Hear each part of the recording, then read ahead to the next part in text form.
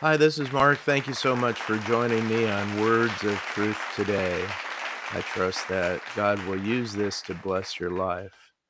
You know, there isn't anything in our world that is as prevalent as worry. Worry is an emotion that has the ability to break down our will, to frustrate us, and even have an effect on our physical well being. Maybe you've heard the expression sick with worry. Maybe you heard it when you were growing up. You came home late and your mother met you at the door and she said, "Where have you been? I have been sick with worry." I heard that many times. But did you know that you can literally be sick with worry? Chronic worry and emotional stress can trigger a host of health problems. The problems occur when the fight or flight response is triggered by excessive worry and anxiety. And then in response, that can cause the body's sympathetic nerve system to release stress hormones such as cortisol. These hormones can boost blood sugar levels and blood fats that can be used by the body for fuel, but they can also cause other physical reactions such as dizziness and a faster heartbeat and fatigue and headaches and irritability and nervous energy and a host of other responses. And so you can see that if excessive worrying and high anxiety aren't dealt with, they can cause all kinds of problems, including depression and even suicidal thoughts. Maybe there's a reason worry is mentioned 34 times in the New Testament, and why Jesus taught us in Matthew chapter 6, verses 31 to 33, "Therefore do not be anxious, saying, what shall we eat, or what shall we drink, or what shall we wear? For the Gentiles seek after all these things, and your heavenly Father knows that you need them all.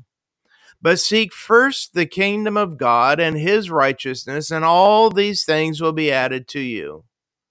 You see, Jesus knew that worry could have a negative effect on us. And so he tells us not to worry about anything, but to trust him in everything. In fact, the word worry is an old English word that meant to slay, kill, or injure by biting and shaking the throat, or to strangle. And you know what? That's literally what worry does to us. It strangles our joy. It strangles our ambition. It suffocates our ability to think straight and to enjoy other people and even take away our motivation for living. And that's why the Apostle Paul was so blunt when he said in Philippians chapter 4 and verse 6, "Do not be anxious about anything." In fact, the entire Word of God is an exhortation to believers to stop worrying. Everywhere you read in the Word of God, worry is forbidden for the believer. God told Joshua, the new leader of the nation of Israel, after Moses died, "Only be strong and very courageous. Do not be frightened. Do not be dismayed." And many times God told the kings when they were facing powerful enemies not to worry, but that God would be with them. After Jesus' resurrection, he met with the disciples in an upper room and he said, "My peace I leave with you." Now, why would they need God's peace if worry wasn't going to be a problem? You see, God knew how they were going to react, and he gave them his spirit of peace. Peter exhorts us in his letter to cast all your cares upon him because he cares for you. That's another word for worry or anxiety, the word care. You see, our natural inclination is to worry and fret and be anxious about everything. And that's why the Bible talks about it so much, because God knew this would be our, knee-jerk reaction in life. And he wanted to give us a solution for our worry problem. I love it when the Apostle Paul said in Philippians chapter 4 and verse 6, "But in everything by prayer and supplication with thanksgiving, let your requests be made known to God." In everything, in every situation, we're to bring our worry and anxiety to God in prayer. There isn't anything too small to bring him to him.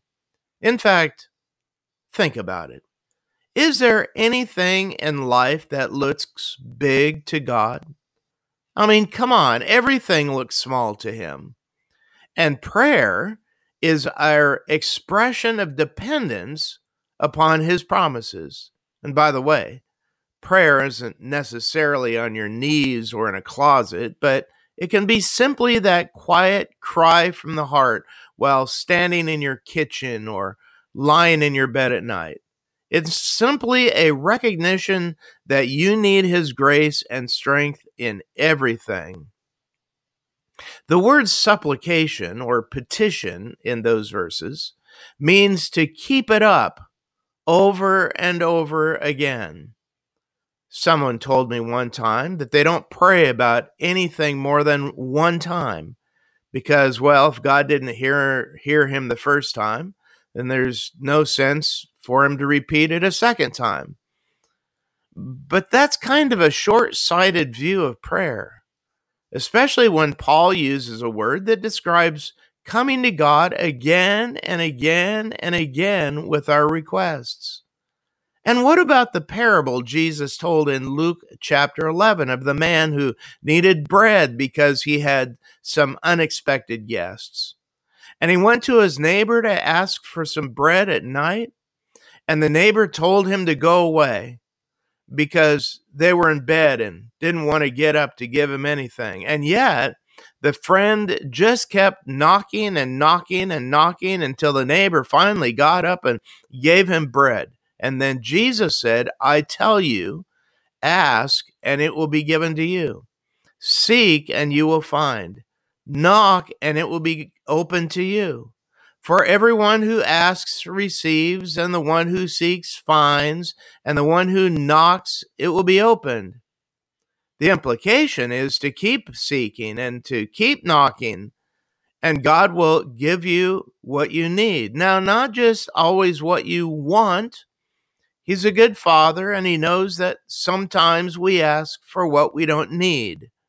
But he always supplies our needs, and we need to keep asking in prayer until he either changes our minds or our circumstances about what we need, or he answers our prayer positively.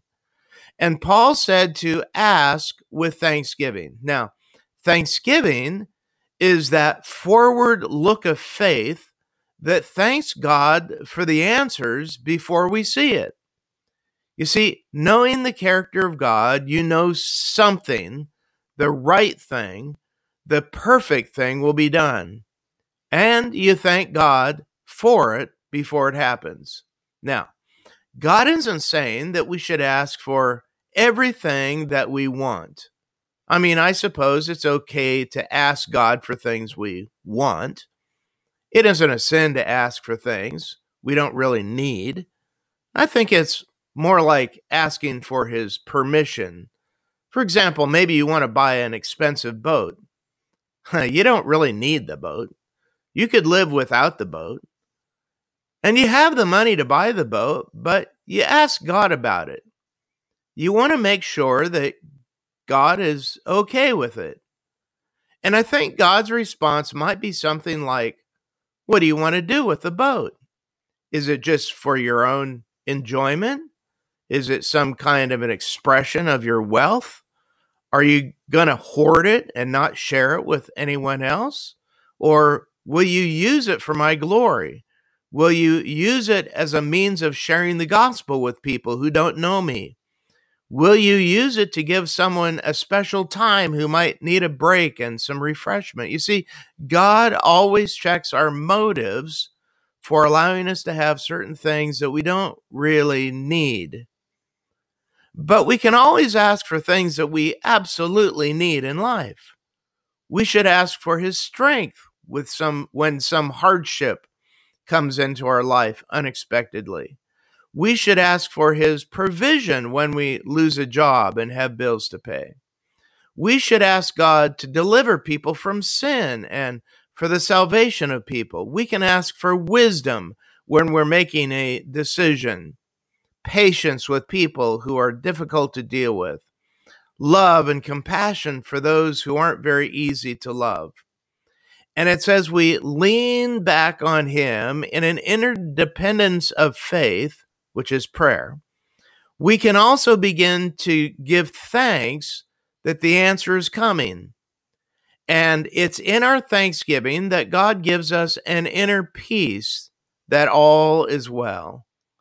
God will give us a peace that surpasses all understanding, and that will guard our heart, which is our emotions, and our mind, which is our intellect, in Christ Jesus our Lord.